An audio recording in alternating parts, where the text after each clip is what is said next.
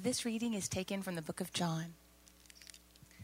On the evening of that day, the first day of the week, the doors being locked where the disciples were for fear of the Jews, Jesus came and stood among them and said to them, "Peace be with you."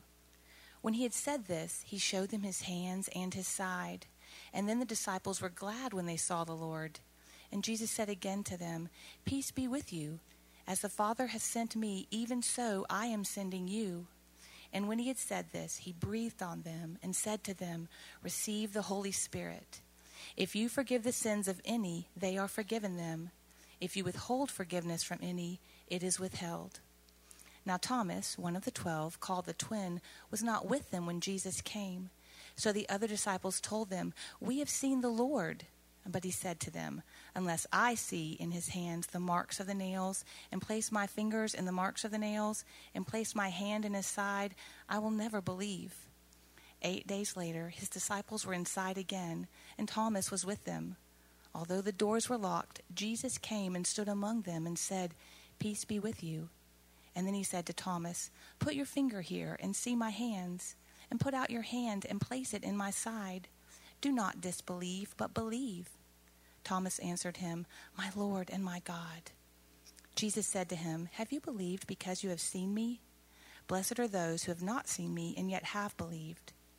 Now Jesus did many other signs in the presence of the disciples, which are not written in this book.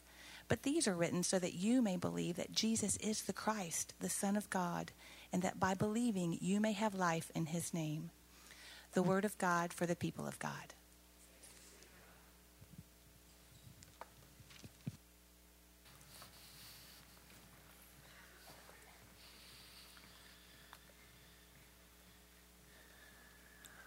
Good morning. We're continuing to celebrate Easter, obviously, with the songs of the resurrection that we got to sing this morning. And one of the questions that comes up when you start thinking about resurrection from the dead and this history-altering event that we celebrate is, where are things headed? What difference does it make that Jesus was raised from the dead, and what does that have to do with our day-to-day lives? So we're going to talk about that this morning, and it may be some things that sound new to your ears. We'll try to unpack this scripture and others and show how it kind of all fits together. But I'd be glad to point you to some other resources if some of these things are new for you this morning, the way they were for me a few years ago at Covenant Seminary. Think about it like this. We'll try to get at it. If you think about what your focus is and your attention is when you are preparing to leave and go on a trip versus when you're preparing to host a group of people at your home.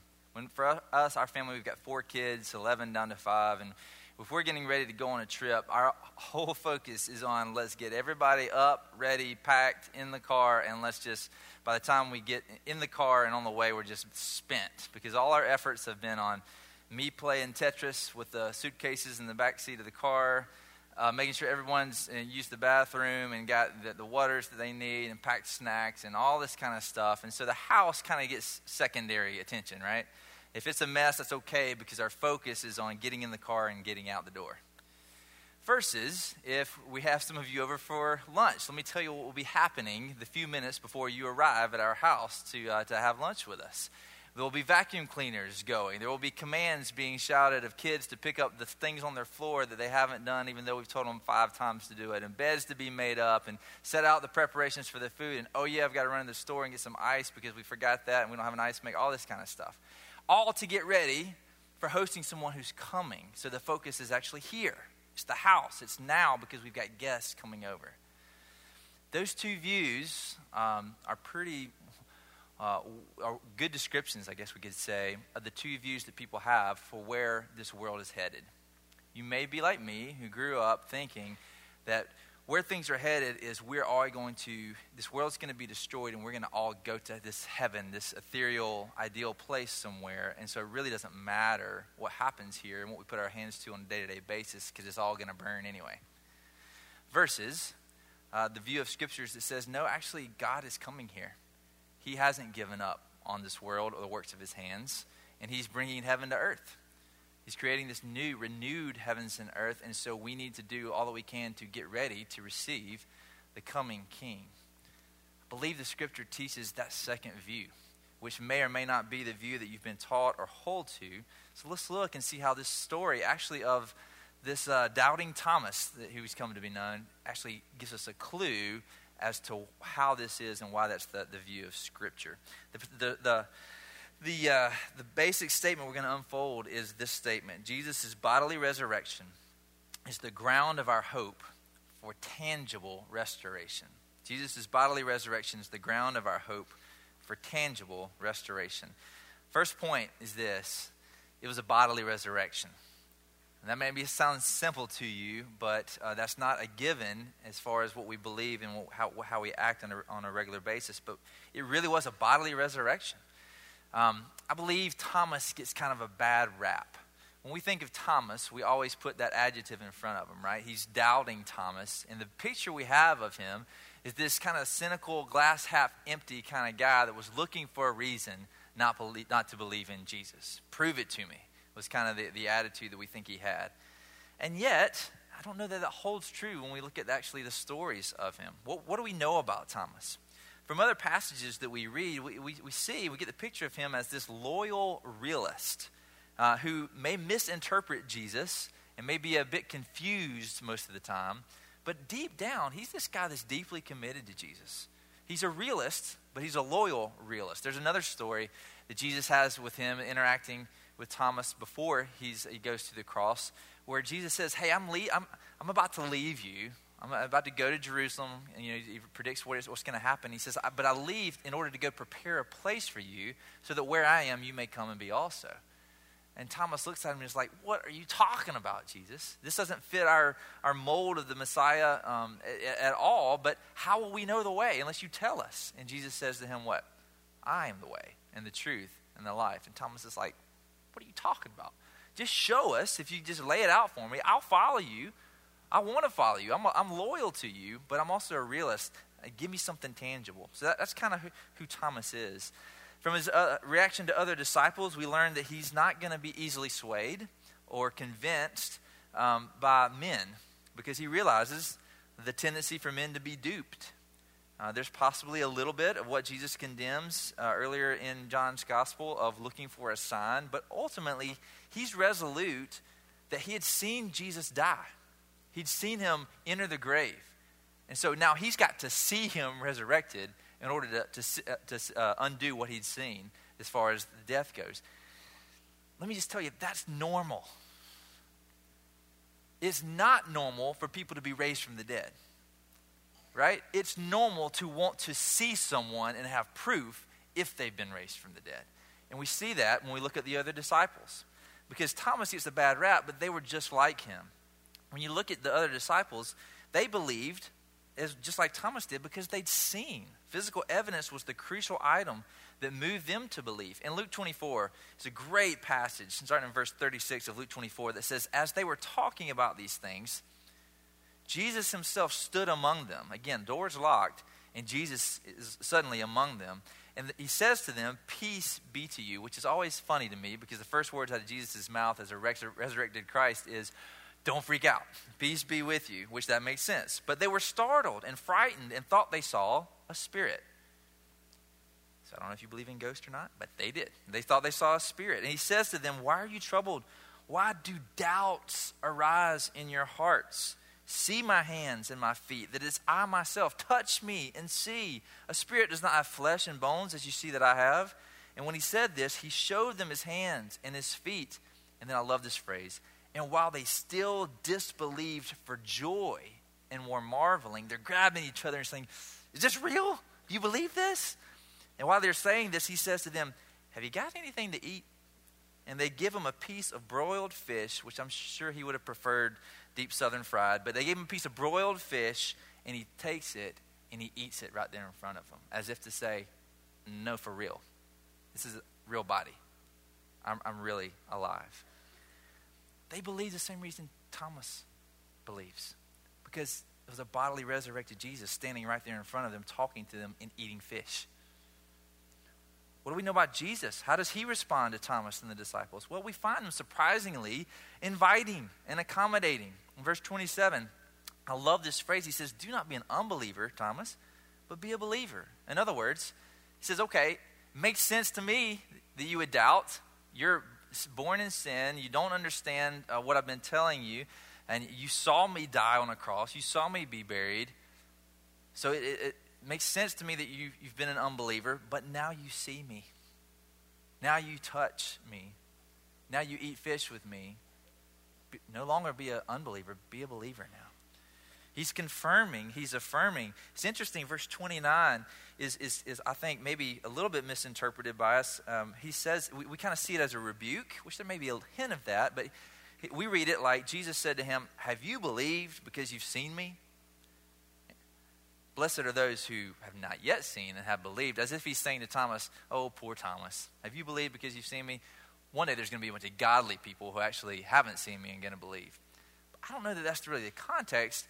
I think it fits better if it's read like this. Thomas, you've believed because you've seen me.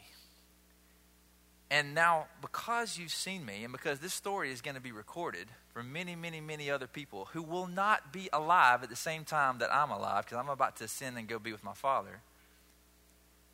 But because you've seen me and believed, many, many others are going to read about this and know of this story, and having not seen me, they're going to believe because of your confession, because of what's just happened. Brothers and sisters, Thomas is us. He's us saying, no, this is hard to get my mind around. This doesn't happen every day. I don't know if I believe just one account. I don't know if I believe a group of people that may have wanted this to happen. And then Thomas's account is recorded to say, neither did he. And he wasn't going to settle for anything less than the risen Christ. And so because we're not able to see him face to face, but we can believe Thomas's testimony and account and become believers even if we haven't seen him.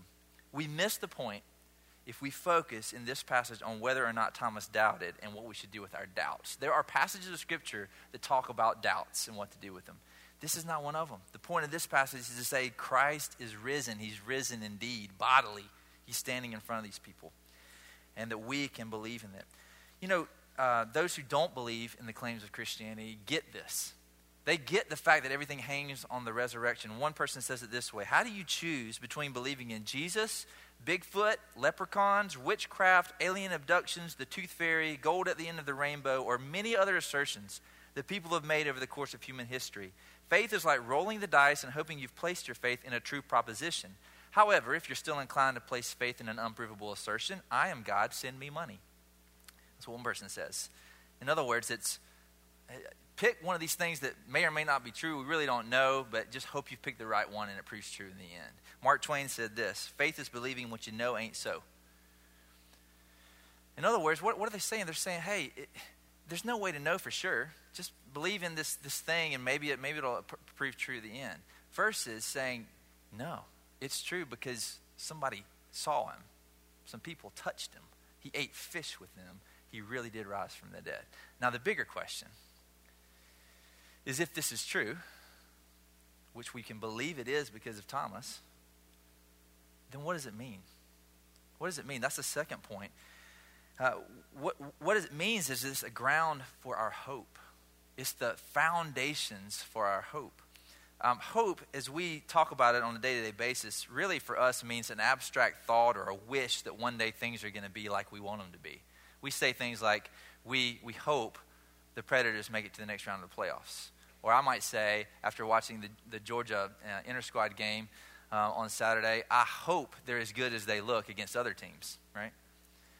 But what we're saying is we wish that'll be true. Biblical hope is a tangible guarantee that things are going to be like God has promised they're going to be. It's a tangible guarantee, not of our wishes coming true, but as things being as God has promised. And so the resurrection is this down payment, this guarantee. If I ask you to go move my car because I'm double parked, and you say, well, you got to pay me something. I say, okay, I'll give you $5,000 to go move my car. And you say, great, show me the money. And I pull out my wallet and say, well, actually, I don't have any on me. Then you're like, well, I'm not going to move your car then, right? But if I pull out a wad of hundreds and I say, okay, here's $2,500. I'll give you the rest when you get back. And I put the money in my pocket. You know I can deliver on my promise because I've given you a down payment. You know that I have riches of which to deliver. Listen, that's what's going on in the resurrection. Jesus is delivering on the promise of God as the down payment. His bodily resurrection is the first fruits of everything else being different, of all the sad things in the world finally starting to come untrue, of the reversal of the course of history. And you see it in Thomas's confession, which is one of the most sweet, beautiful, full, but simple confessions of who Jesus really is that we have recorded in the Gospels. What does he say? Verse 28. After he sees Jesus, he says, "My Lord and my God." My Lord and my God. That first phrase, "my Lord," is this covenantal language. First of all, that you are mine. I belong to you. You belong to me. We have a relationship here. And it's a covenant relationship that points back to the Old Testament covenant promise-keeping God. A God who the people of Israel knew, who made promises to them, who lived in their midst, who says, you will be my people, I will be your God, you can trust me, I will lead you and guide you through the desert, I will deliver you, I will protect you, I will be the God that is the same yesterday and today and forever, the God of Abraham, Isaac, and Jacob. He's saying, you, Jesus, are that God. He said, you're not only my Lord, but you're my God, which is creational language. It's this deity language, this supernatural language, this divine providential language that says you are the same God that created things in the beginning. And if you read the book of John, you see that that's how he actually started off his gospel. He says in the beginning was what? The Word. And the Word was with God. The Word was God. And then he says, and the Word of God became flesh and dwelt among us. That's how he starts off his gospel. And now here at the end of his gospel, in this concluding chapter, he actually tacks on one more to tell about the restoration of Peter, but most scholars believe this was how he intended to conclude his gospel to start with. He's saying, hey, the Word, the one that we talked about in chapter 1, now in Thomas's account of seeing the risen Lord, of him confessing, my Lord and my God, I'm saying to you that this Jesus is the one that was talked about in chapter 1. It's the bookends. The Word became flesh and dwelt among us, my Lord, my God. And then he goes in to conclude saying, this book is written. We could write a lot of other things, he says, but this book was written so that you may believe in him, and by believing in him, you may have life in his name. In his name, my Lord, my God, this confession. He's saying the trajectory since Genesis 3 of the course of human history has been sin and the ultimate consequence of death. And now with the resurrection of Jesus, the tangibility of his bodily resurrection, the confession of Thomas, he's saying it's all been reversed. Now things are going to start working backwards. Now blessing is going to go as far as the curse is found. All the promises of God are going to come true. The resurrection is a foretaste, a first fruits of the ultimate future. In Christ's resurrection, Mike Williams says it this way, in Christ's resurrection we have a picture of the future given before its full arrival. So what we see in Jesus is the start of all things being made new. Now, in our time left, let's talk about what that means. What does it mean that all things are going to be made new? What is that phrase talking about? I'm going to speed through these passages real quick to give us a picture that all the Scripture speaks of this, okay? Genesis 1 and 2, God creates and it's good. What does he mean by that? It means the structures, the foundations on which God builds the world are good and right and true and never will be shaken. They're never going to go away. Genesis 3 and 4, sin enters the world, but all sin does is corrupt and distort God's good foundations. If we follow the unfolding Scripture, corruption and distortion, they never alter the basic good of the raw materials. It just takes those things in a manward sinful direction rather than a direction that honors and glorifies God. In Genesis 4, you see Cain's descendants after sin using and making and creating and cultivating things, but they use those things for violence and for selfish purposes rather than to honor God and protect each other. And in Genesis 6 through 9, things have gotten pretty much as bad as they could get. Every heart, every intention is only evil all the time. So God looks down and he purifies. He cleanses the earth. But he destroys in order to preserve. What he hates, sin, is threatening what he loves, his people and his creation. So he washes the earth He put limits on how bad he'll let things ever get again. In a very powerful and disturbing image, the wicked are taken, and those under grace are left behind. Genesis 12 comes, and God focuses his attention to Abraham and the nation that would come from him, not so that he can give up on the rest of the world, but so that through him, through his family, a seed can come that would reverse the curse and bring salvation to everyone. They're supposed to be a light to the nations, so that in them, in this nation of Israel, all the families of the earth will be blessed. And as you follow the rest of the Old Testament story and it develops, God continues to preserve, to promise his people, even in the midst of profound wickedness, so that he can bring this heir that will provide their needed salvation. And in the process, people undergo certain judgments, and they're taken away, and the remnant, it remains and is left behind. Passages like Isaiah 60, which I was going to preach on this morning and change gears, but Isaiah 60 and 65, Ezekiel 36, they picture this new heavens and this new earth that will one day make all things right. And in some of those passages, you see things, items of culture that God says are to be devoted to destruction. You see them showing up in the city of God.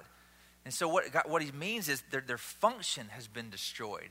Their function of sinful self-exaltation and human pride has been broken and destroyed, and now they're using to speed the children of God to the kingdom of God. They've been changed. They've been cleansed from all impurity and unrighteousness. And then we go to texts like in the New Testament, like Matthew 24, where the whole Left Behind book series was made for. And you see that maybe this guy who wrote these really popular books was mistaken on his underlying assumption, because you see in verses 36 through 39 of chapter 24 a comparison with the flood account, where you see specific reference of the wicked being taken or swept away. This is what he says: concerning the day and hour no one knows, not even the angel of heaven or the Son, but only the Father. For as were the days of Noah, so will be the coming of the Son of Man. As in those days before the flood, they were eating and drinking, marrying and giving in marriage until the day when Noah entered the ark. They were unaware until the flood came and swept them away. And so it will be with the coming of the Son of Man. There 2 men will be in the field, one will be taken and one left. 2 women will be grinding at the mill, one will be taken and one left. Therefore stay awake. You do not know what day your Lord is coming. I grew up believing that you didn't want to be left behind, right? That you wanted to be taken. This passage says the opposite. It says the wicked are taken and swept away, as in the flood, and the righteous are left behind. Matthew 13 says the same thing in the parable of the wheat and the weeds, especially in verses 40 and 43.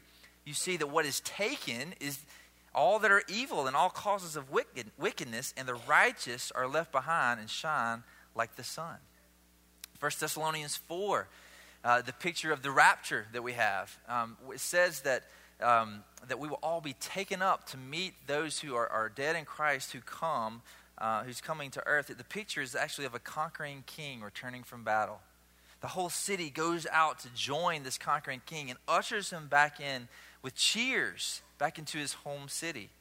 So yes, we'll be caught up in the air, but only to meet our king, to have our bodies transformed and to usher him back as he sets up his new heavens and his new earth right here. Death is swallowed up in life. A couple more passages. 2 Peter 3, again, the context is the flood, which was a cleansing with water.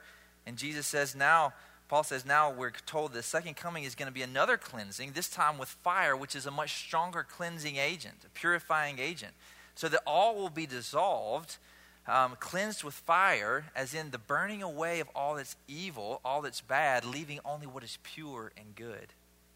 Hebrews 12 speaks of a final shaking, so that only what cannot shaken will remain. And finally, in Revelation 21 and 22, the opening verses of these last 2 chapters says that there's going to be a heavenly city that's going to come down to earth. And he says, behold, I'm making all things new. Not, I'm making all new things, but I'm making all things new. Renewed is the idea here. The picture is the time when sin is done away with and a new heaven and earth finally meet as God sets up his kingdom in full. There's continuity in Revelation 21, 22 with Genesis 1 and 2.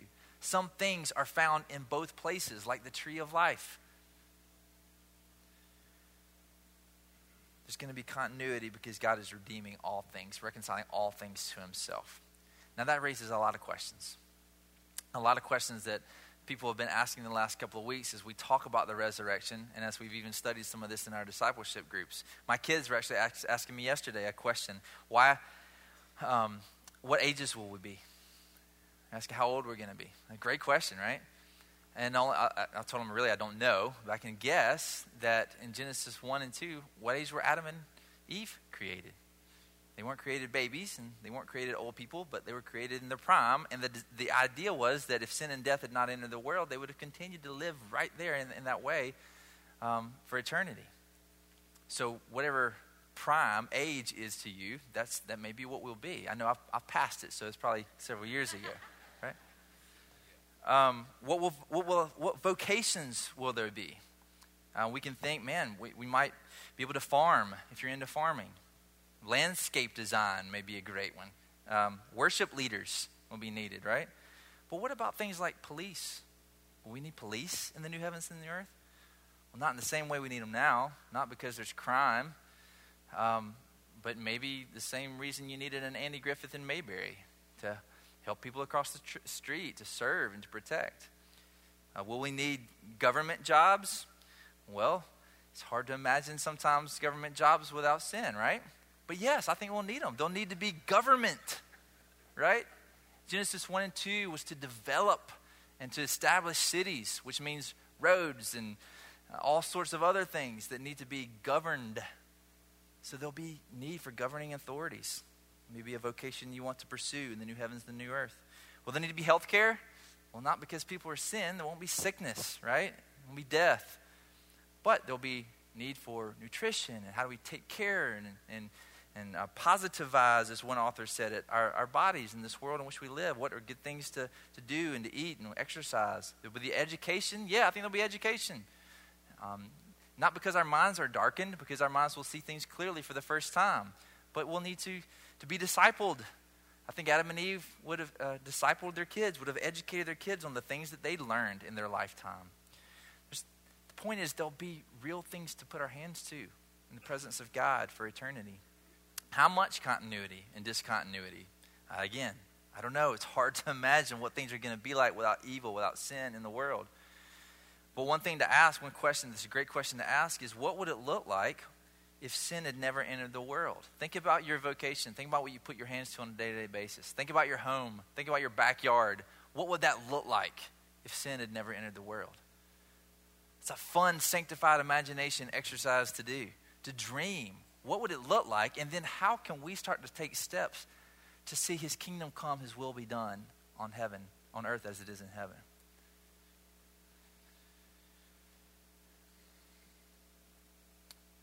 Why does this seem like a new teaching? Why does it seem like a new teaching?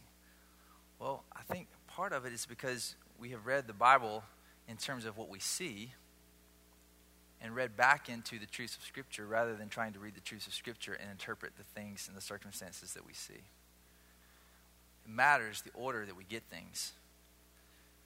We look and we see a world that seems to be sin-sick, troubled, in so many ways broken. But Scripture takes that into account. And then it reads the resurrection into the story, and it starts to twist and change things and give us a new trajectory on where things are headed when Jesus comes back and makes all things new. The biggest question, does it really matter? Does it really matter for when we wake up tomorrow and start our week? I think without this teaching, Christianity is gutted in a really significant way. Because most people I talk to in the world that aren't Christians struggle to see why Christianity and why Jesus matters. They look at the church and they see a piety, a personal relationship type thing, which is good. Don't hear me saying that's bad. That's a good thing. But they don't see how Christianity and Jesus makes any difference to the things that they care about on a day-to-day basis that they're giving themselves to. And the sad thing about that is this truth screams to the world that every created thing that matters to them is something that God himself has made and not given up on and cares about. He didn't make junk, and he hasn't junked what he's made. He's instead redeeming every one of those areas. Your house, your vocation, your culture, your art, your music, your yard, your parks, all things. We confessed that Jesus is reconciling all things to himself, and all things means all things. And what's also true is that the reason that they matter to us, the reason all of these things matter to us, is because Jesus made them. Because they remind us of him, whether we acknowledge that and own that or not. When I go on trips without my family, it's hard not to read all of my experiences through their eyes. You know what I'm talking about? You're walking down the streets. I got to go with Michael at Armentrout to London a couple of Septembers ago to meet some of our partners. And I'm walking down the street, and all I'm thinking is, oh, man, my kids would love that store. Oh, Lynette would love to see this. Oh, I wish I could. I'm seeing it through their eyes. Listen, the reason these things get us excited to think about, to dream about what things are going to be like, is because they all point to the lover of our souls that we love to be with. I'll never forget Jerem Barr sitting in a Borders bookstore talking about when the first when the Narnia movies came out. I'll never forget him listening to a lady who, with tears in her eyes, raised her hand at the question and answer time and said, "What makes me sad is," and she was asking for forgiveness. She was saying, "What makes me sad is I honestly would rather go to Narnia than to heaven. Is that wrong?" And he looks at her back with tears in his eyes, and he says, "Oh, sweet sister, that's not your fault. That's the church's fault, because we haven't done a good enough job describing what it's going to be like when Jesus returns and what the new heavens and the new earth are going to be like." He said, you think Narnia is great? Just read the scriptures about the things that it says of what Jesus is going to institute and redeem and restore when he returns. Beauty and the Beast is the best picture I've got of it. The end of the story, you know the story, the prince has turned into a beast because he's turned in on himself in selfishness, and what he needs is something to break the curse. Sound familiar? And in the end, through sacrificial love, the curse is broken, and he is restored. He becomes a prince again, and he's united to Baal, and that is the main thing. But it doesn't stop there. That reconciliation of relationship, that breaking of the curse, that transformation spawns a transformation of the entire kingdom. The gargoyles turn back into angels. The ottoman turns back into a dog. The teacup turns back into a boy. Everything is changed. Jesus is the main thing. He's why our hearts even warm when we're talking about these things, because they all echo of him. And yet that doesn't stop with him. When he comes back, all things are going to be made new. And so we can put our hands to seeing his kingdom come as will be done on earth as it is in heaven, knowing that he's the one that does the work. The hope we have is one of tangible restoration because Jesus was bodily resurrected from the dead. Let's pray.